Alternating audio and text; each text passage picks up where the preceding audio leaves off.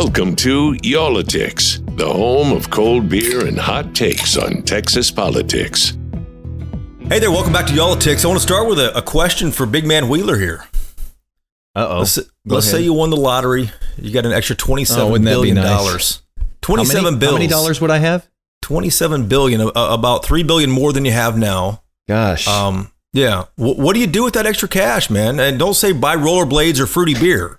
I could do a lot of damage with $27 billion. I could do a lot of good with $27 billion. I would be content with, I don't know, half of that, Jason. 13.5 would be enough for me. That is a ton of money, and it's the kind of figure that is almost a little bit dangerous, because I think it might lead you to start thinking of too many things, and before you know it, you've racked up about $40 billion in ideas for your $27 billion. And we bring this up because that's the topic of this podcast that we're going to talk about here in just a few moments.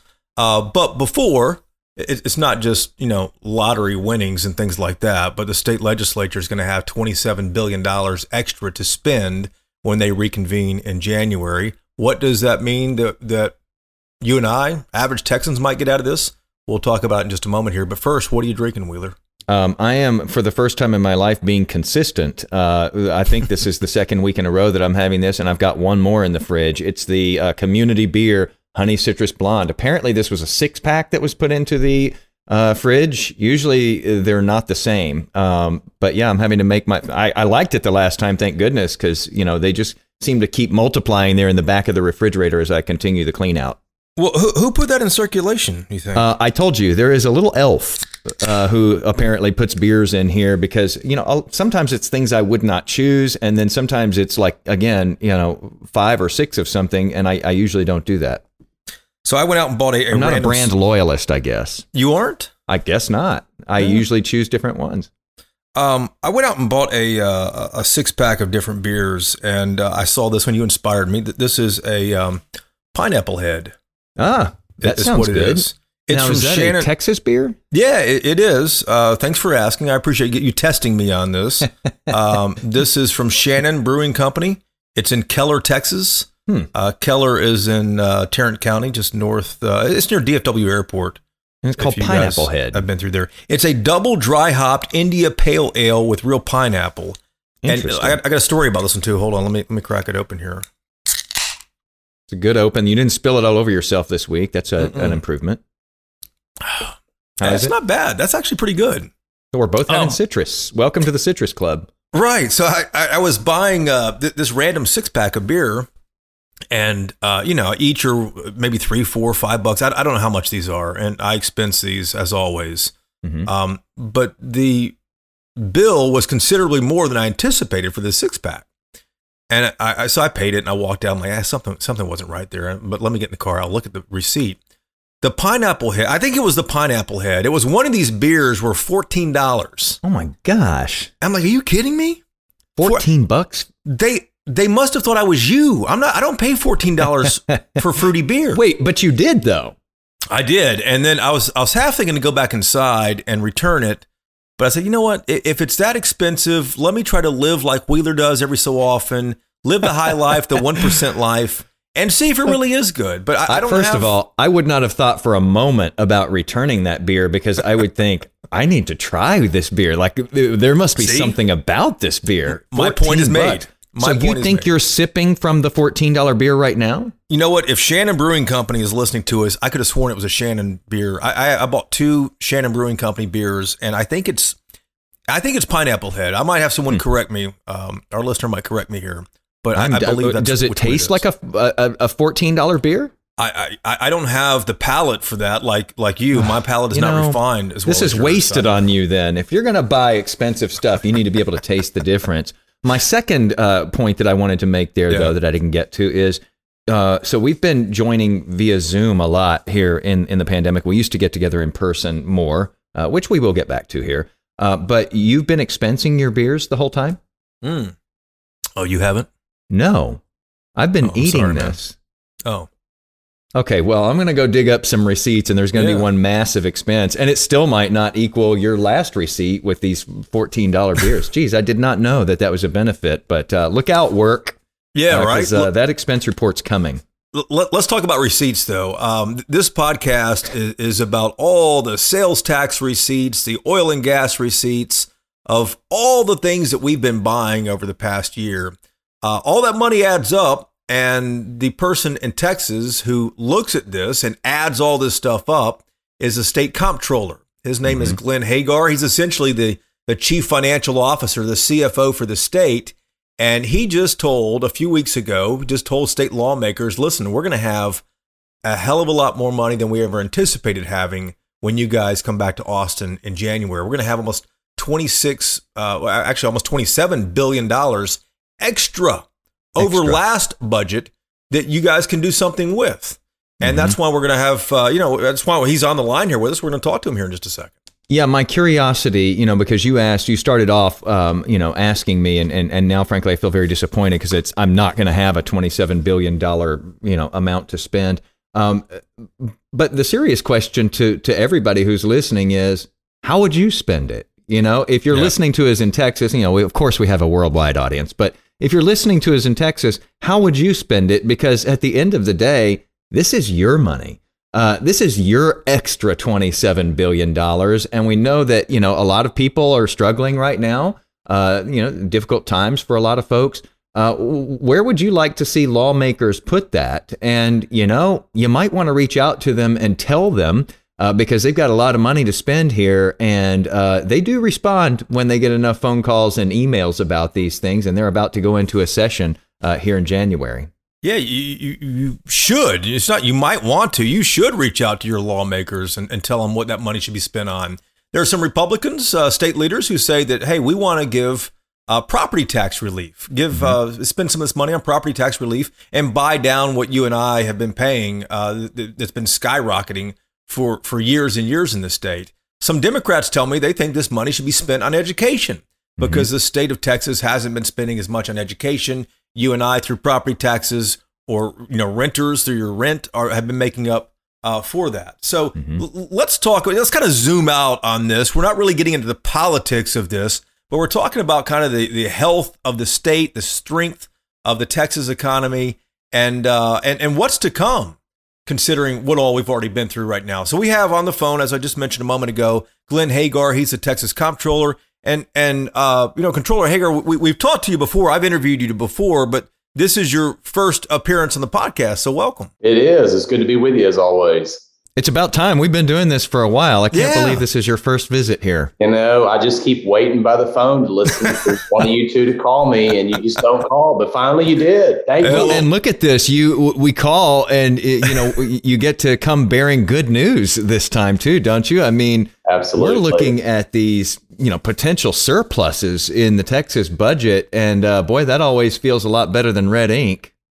Yeah, I tell you what, the economy, as I was telling a group this morning as I was speaking, that the economy in Texas really has outperformed our expectations, month after month, year after year, especially over the last 2 years. And I'm going to tell you, the last 12 months has been truly phenomenal. We have seen record revenue increases in the state treasury over the course of the last year and a half than ever before. Every single stream of revenue into the treasury of tax collections is up higher than anticipated, with the exception is one is not higher. And I don't know if anybody's necessarily crying over it. That's cigarette taxes. So that's the only one that's down. But I think we would all say that's probably a good thing. So have you ever seen that happen, though, where you have almost every single revenue stream coming in at a higher rate than you thought? You've seen them come in higher, but nothing comparison to what we've seen as of late. When you talk about, say, sales tax, for example, which is the biggest revenue stream in the state of Texas from a tax perspective,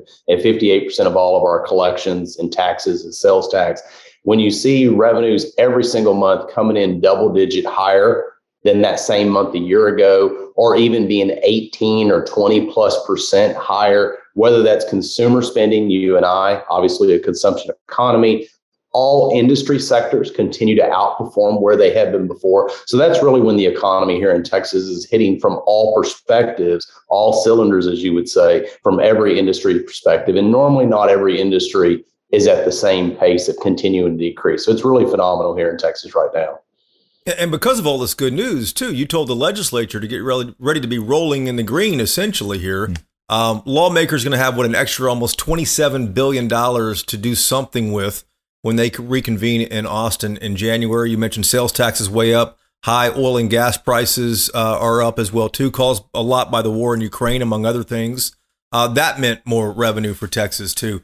And I noticed you pointed out a couple times, inflation was a factor here as well, too.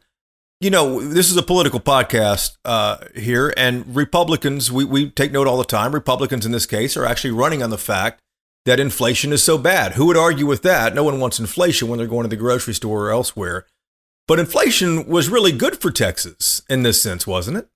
Well, I don't know if I'd say it's good for Texas, because essentially that means that you and I, the average consumer, is paying more at the grocery store, or paying more at the gas pump. Also means that when you and I pay more, yes, the state derives more revenues and taxes, but also on the flip side, it means that guess what? The state of Texas has higher expenses as well. So as revenues may be increasing, the off balance is the state still has to pay higher salaries, still has those pressures on all the different issues that we have to deal with, whether it's supply chain issues, or as we're talking about inflationary pressures to build roads cost more, or another issue that I've been talking a lot about recently is broadband infrastructure, internet infrastructure, with a new division the legislature gave me. And one of the points that I make is that everybody's going to be trying to do infrastructure and broadband, which is important, but that puts that much more constraint and mean expenses are higher. So in one part, yes, revenues are stronger, but on the flip side, it also means the state's going to have to pay more. And I really wanted to highlight that balance between, while the economy is outperforming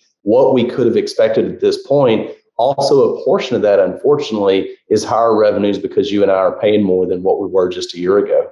Well, if the Federal Reserve can successfully, tame inflation as it's raising these rates, what does that mean to the state's growth? Well, I think we all know that as the Fed is trying to tame inflation, it's not transitory. Unfortunately, it's here to stay right now. We're all dealing with it every single week, every single day. Different issues have different inflationary pressures, unfortunately. And so the Fed is trying to tame that. As they tame that and raise interest rates, that also means if you're in the market to buy a house, now your monthly mortgage is going up because of a higher interest. It also means if you're trying to get a new car, you have a higher interest rate. Or even, unfortunately, it means that we're going to have higher unemployment across the nation. But one of the points that I continue to point out is that Texas, we've been blessed. We average about an extra 1,000 people a day either move or are naturally growth in the state of Texas. Texas economy is growing. While we don't know what's on the horizon, if there is a downturn in the national or the global economy, we're not immune to that. We will have impacts as well. But I also believe firmly that Texas is going to outpace the national average, whatever economic position that means. So it probably means unemployment is going to go up, not just nationally, but may tick up a little bit here in Texas as well, as the Fed continues to raise interest rates and as they're attempting to tame that inflation. You mentioned housing there, and so I want to just dive right into property taxes, because going into this next legislative session, we have heard that perhaps lawmakers will really get to work on doing something to provide property tax relief to Texans because they're seeing this big surplus here. What are you hearing there in Austin? How serious is this push this time? We always hear it going into legislative sessions. How serious is it this time? No, I think it's very serious. I mean, the fact is the governor made this comment last week alone as he knew I was about to give the revenue estimate update. And as we were going to talk about the bigger numbers, so he went ahead and put that as a marker. That's probably one of his priorities, as well as I hear from members across the entire state of Texas. And typically what we've had is rising valuations, also means rising property taxes. The legislature 2 legislative sessions ago limited the amount of growth that can occur on the school side as well as the county and the city side. So while we see rapid valuation increases, typically that's been in suburban urban areas. But over the course of the last year, it's not just in suburban urban areas, it's across the entire state of Texas, all 254 counties. And so I bring that up in part to make the point that it's not just suburban urban legislators hearing it. It's legislators across the entire state of Texas. So I think that means it's more real than before, but also in part, I think, we will hopefully see, as we've been getting our appraisal notices of values that have gone up, when the tax notices come subsequently as local jurisdictions are setting their tax rates this summer, then that also means the two don't necessarily match up like they used to. One goes up, the other one almost equally goes up. And so I think we might have a little bit of a pleasant surprise that your valuations may have gone up 20%, but your tax value cannot go up that high as it used to be able to go up to almost double digits with 8% increases. So I think people will see a little bit of relief, but I think the fact is the legislature and probably the governor's office and others are very, very focused on trying to do something with property taxes this next session again. You mentioned local jurisdictions as well, too. You've been sending sales tax revenue back to cities and counties and special governments across the state. Should we expect city halls and county commissions to have a lot of extra money and be considering what to do with that as well, too, whether it's property tax relief on their side or whether they're going to build new roads and things like that?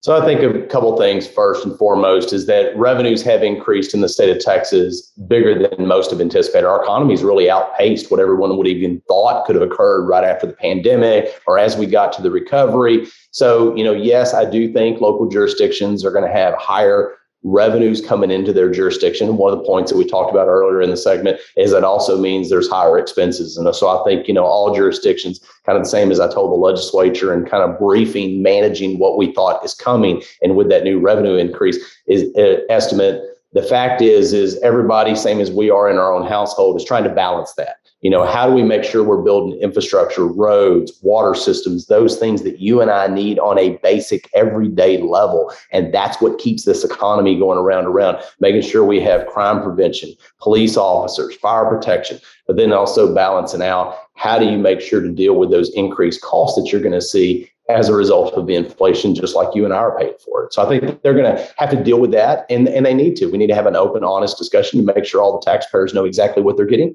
for the dollars that we pay in taxes. How big of a deal is this for school districts? When you start seeing a surplus like this at the state level, everybody always worries about school funding going into these sessions. And we know in years past, that hasn't been, a pretty situation, some years better than others. How big of a deal is this going to be for schools here in Texas?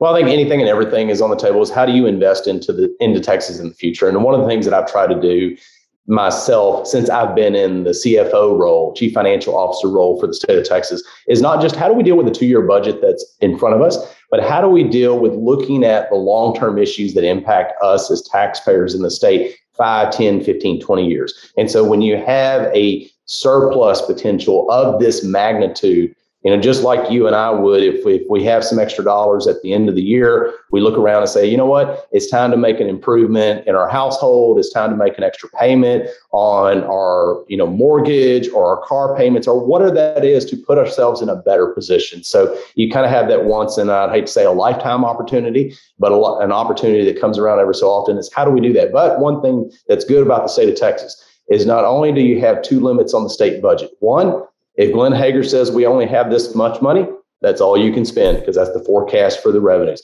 The second one, normally that's the controlling limit, but this one has such a big surplus. His limit is not that important so more, but thankfully we have a second one and it's called the constitutional spending limit. And that constitutional spending limit is what was the budget last time, plus a certain amount of population inflation adjustment. So therefore, the point being is they're going to be constrained by a constitutional spending limit, which I think is good because the fact is you always want to be able to save for a rainy day in the future, not knowing what's going to happen in the economy. It's funny that you bring that up because you said something about how we deal with our personal finances. When I know that I have a lot of extra money coming in, it seems like I've spent it 4 times over by the time it actually lands in my hand. Is that a concern when we're going into a legislative session that we're going to have this wish list that is as long as a CVS receipt? Once I said you have $27 billion potential cash carryover balance at the end of the 2-year budget cycle. And oh, by the way, we didn't mention that our state savings account or economic stabilization fund will have about $13.5 billion in it. So you can't really combine the two, because there are different mechanisms the way you get the money out. It's a supermajority vote to get it out of the state savings account, has some limitations on it. But the point being is we've never been in a better position. So that means, does everybody show up with a bigger Christmas list? Oh, yes, they do. But that's also one of the reasons when I testified in the House and the Senate last week, given kind of a prelude of what we were going to state in the revenue estimate, I made the point is you do have a constitutional spending limit. You are constrained by that. And that's a good thing in Texas. We're glad we don't have deficit spending. And when we do have big surpluses, you can only actually increase your expenditures so much. And you have to look at them just like we do in households to budget it wisely, not just for now, but for the future as well. You're the most popular guy in Austin right now, aren't you? Probably these days, a little more popular than I used to be when you have dollars of this amount. That's for sure. Well, I want to stress something you just mentioned a moment ago, and that's a constitutional spending limit. Texas lawmakers can't come back in January and just go crazy with these big, Christmas wish lists they might have, but they can get around it, as you mentioned too, if they have a 2/3 majority in each chamber. That's right. That doesn't seem likely. I don't recollect a time in Texas when that's happened. Since this spending limit has been in there. How likely is that with all this money sitting on the table? Well, I've had legislators ask me questions specifically as though, can we spend money on this? Can we spend money on that? And then again, eventually that wish list gets pretty big. And I make the point, I remind them of that constitutional spending limit, that it takes a 2/3 vote. That's 100 out of 150 in the Texas House, 21 out of 31 in the state Senate. So then they go, oh, wait, that means we can't. I said, no, I didn't say you can't. I just said it requires an extra vote that's much higher in threshold. Typically, that does not happen. It just means that, as I told a group this morning in a speech, I said, I've yet to know a legislative body that wants to go home and tell their constituents, oh, by the way, I voted to what's called bust the constitutional spending limit. There's not hardly any members that want to do that. Now, does that mean that they will take a vote to take certain monies out for certain purposes, as we did $2 billion a decade ago to invest in water infrastructure, that we will dedicate part of those dollars that used to go to our state savings account for road infrastructure? And so my point is, that may take one-time opportunities to do significant investments in something that we need as a state, but to truly just spend all the money, I have yet to meet a legislative body that's going to do that. And I don't think this one will at all, which in fact, that's a good thing, because what I have learned in the last 2.5 years, only God knows what's on the horizon. We've seen a lot of one-time events. We've seen natural disasters. We've seen winter storms. We've seen global COVID pandemics. So you don't know what's on the horizon. And that's why it's always important to save for a rainy day, because you just don't know what's going to happen in the economy in the future years. I was just going to ask you that, because, the legislature here meets every 2 years. The budget is produced every 2 years. You're trying to look out into the future, essentially. We're just about to be wrapped up with the first of this 2-year budget cycle. Is that right? Yeah. So how concerned are you when you are, as you say, the chief financial officer for the state of Texas? After all we've been through in the past several years, how concerned are you that, we don't know what's right around the corner here? So guys, yeah, we have all of this money to spend right now, but let's not go crazy, because we don't know what comes a month down the road, 6 months down the road. Yeah, no, that is the absolute question. You don't know what's coming on the horizon. There's a story that I tell that, we live west of Houston, Katy, where we call home. Actually, I'm in Austin every week, but that's where we call home. We back up to a creek, which means that if it rains a whole bunch, i.e. Hurricane Harvey or the tax day floods, the back of our house, the creek, turned into a roaring river. Then fast forward, we had a global pandemic, Winter Storm Uri, lights were out, all these different things. You go, well, why are you repeating this, Glenn? Well, I'm going to tell you a story that I had a few years ago when the lights were out here, much like others in Texas, is we were taking our kids to one of our friends' house because they had a natural gas generator. The home was warm. And my son asked me, who was 1 month shy of 13, he said, Dad, why don't we have a natural gas generator? And I said, that's a great question. One, Dad doesn't think we need one because I grew up on a farm and that's more stuff I got to keep up. One more thing I got to do around here. Number two, I said, son, this was a once in a lifetime event. And about that time, when you're talking to people and you see a twinkle in their eye that actually they just think of something that makes your comment almost not relevant anymore. And that's when my son, I almost knew what was coming. He goes, so wait. And I could see he was thinking Hurricane Harvey, global pandemic. Oh, by the way, April of last year, oil prices actually went negative for a day, which means instead of you paying me, I pay you to take the oil off my hands. So he was thinking of all these things. And he looked at me and he said, how many once in a lifetime events am I actually going to have to live through, Dad? So I chuckled, and I tell that story to people because even though the economy is performing at a higher level than we've ever seen it in the state, That doesn't mean that it's going to be that way in the next year, the next 2 years. That's the point of that. And so therefore, I made that comment to the House and the Senate last week. They got my point that if my 13-year-old kid can figure out we don't know what's on the horizon, then we also need to be mindful and we need to budget accordingly and make sure that we're prudent in our decisions for the next 2 years, as well as the next 5, 10, and 15. Sounds like the younger Hegar might be a successor to you there in the CFO role. I think he caught it on quicker than I did in life, which is a good thing. Isn't that what we want of our kids? Yeah, right. It is. As far as, this is a revenue estimate, and it's important to say estimate because things are looking good. And you pointed out just there how we don't know what's going to happen in the coming months. But let me ask you about this. Gas prices we have seen are falling over the past few weeks. There's still talk, though, of suspending the state gas tax and maybe even the federal gas tax if Congress can get on board with that. But the state gas tax is an extra 20 cents in every gallon. If that's suspended, how will that impact the revenue estimate? Because we're all filling up, we're all driving as much as we were. I mean, obviously, it would impact the state treasury to some degree because it's 20 cents on every gallon. However, that is de minimis to the grand scheme of the state treasury.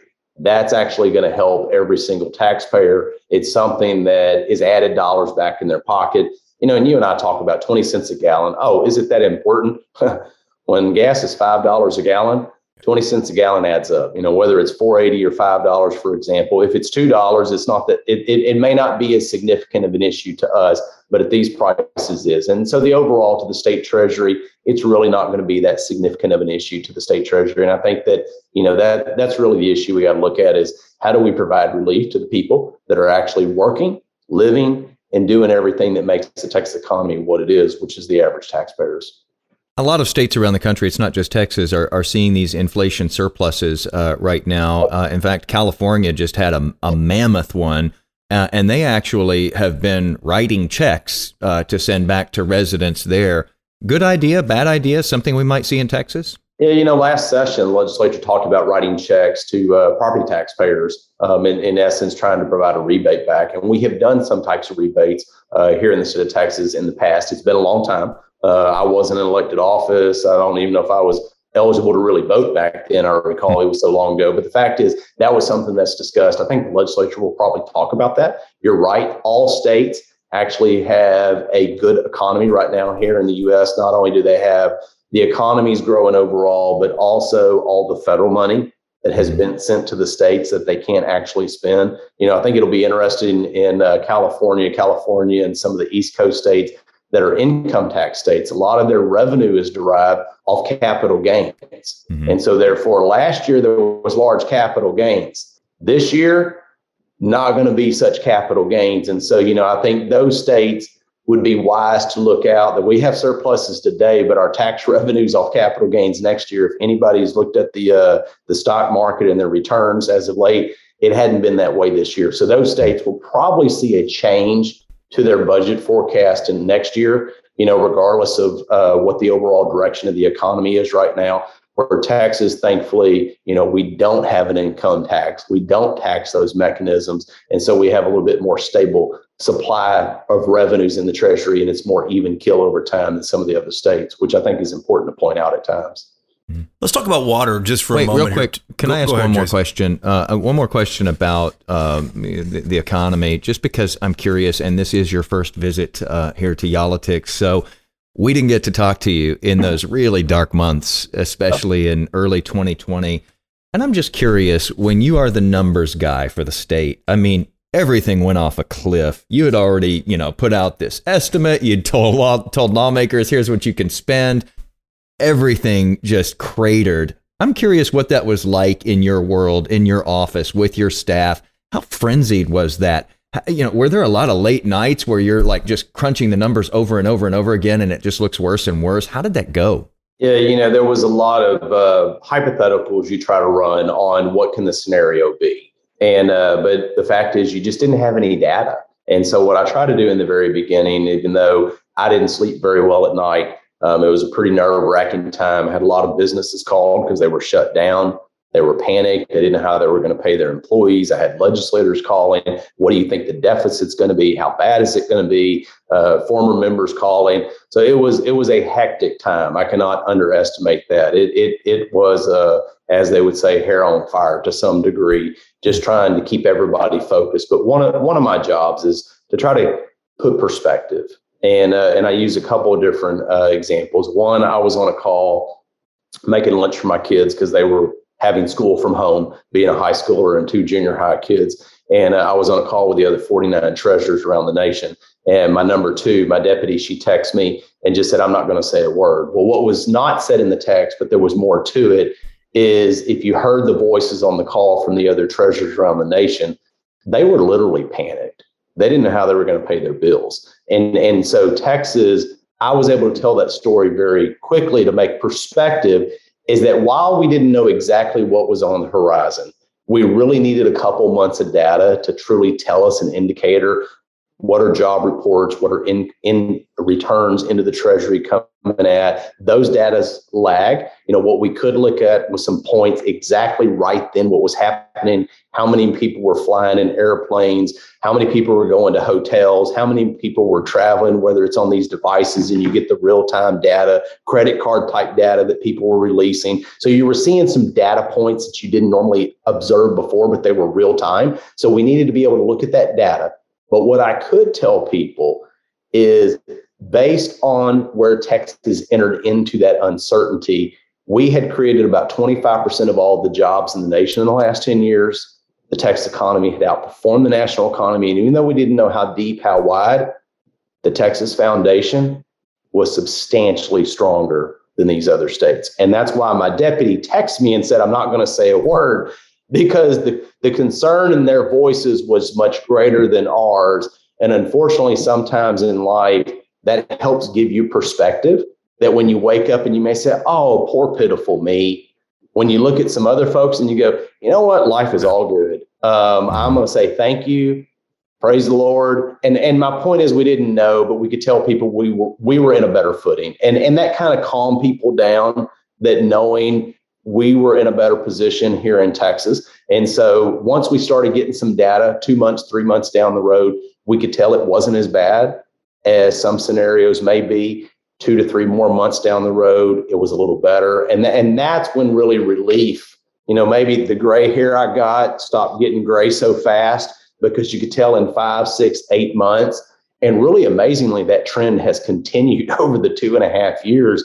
It's continued to outperform expectations, which has been remarkable to sit in this seat and be in this position. Glenn, we're over on time. Thanks so much for joining us. We always appreciate it, man. Always good to be with you for the first time. Maybe I'll get to come on a second time now. Sorry I made us late on this first meeting. Appreciate it. We'll call you back, man. We appreciate it, sir. All right. Good to be with you all today. Thanks, guys. Bye. So a lot of ideas there on how some of this money might be spent. I saw an article in the Texas Tribune, and I loved the headline or the sub-headline on it, because it said, something to the effect of, beware the promises that are going to come from incumbent elected leaders as we head into this big election in November, because they can actually afford to make the promises right now because they have got a pocket full of money. My thing is, we talked about these different ideas on how this money might be spent, Jason. I think a lot of people would be thrilled for property tax relief because Texans pay some of the highest rates in the country. Right. But, we've got a lot of cities here in this state that are majority renter now. How do those renters get impacted by that if that's what happens? You can say, it'll trickle down. It goes to the property owner, and then it does not trickle down into your rent. I'm sorry. It just doesn't. You're not paying less rent if the owner is paying less property taxes. Yeah, so you're going to have a lot of people in a lot of places who are going to say, you did nothing for me if you only dealt with property taxes with that extra money. I didn't see anything from that.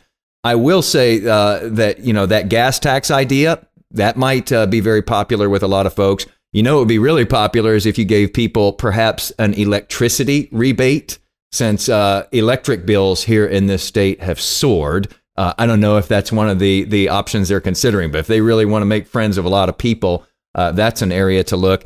And I do think, California made a lot of waves not too long ago when they decided that they were going to send, gazillions of people there in the state, a check with about $1,000 on it because they've had such a surplus there. Again, the comptroller there, hearing at least rumblings that, maybe we see something like that. We don't know yet.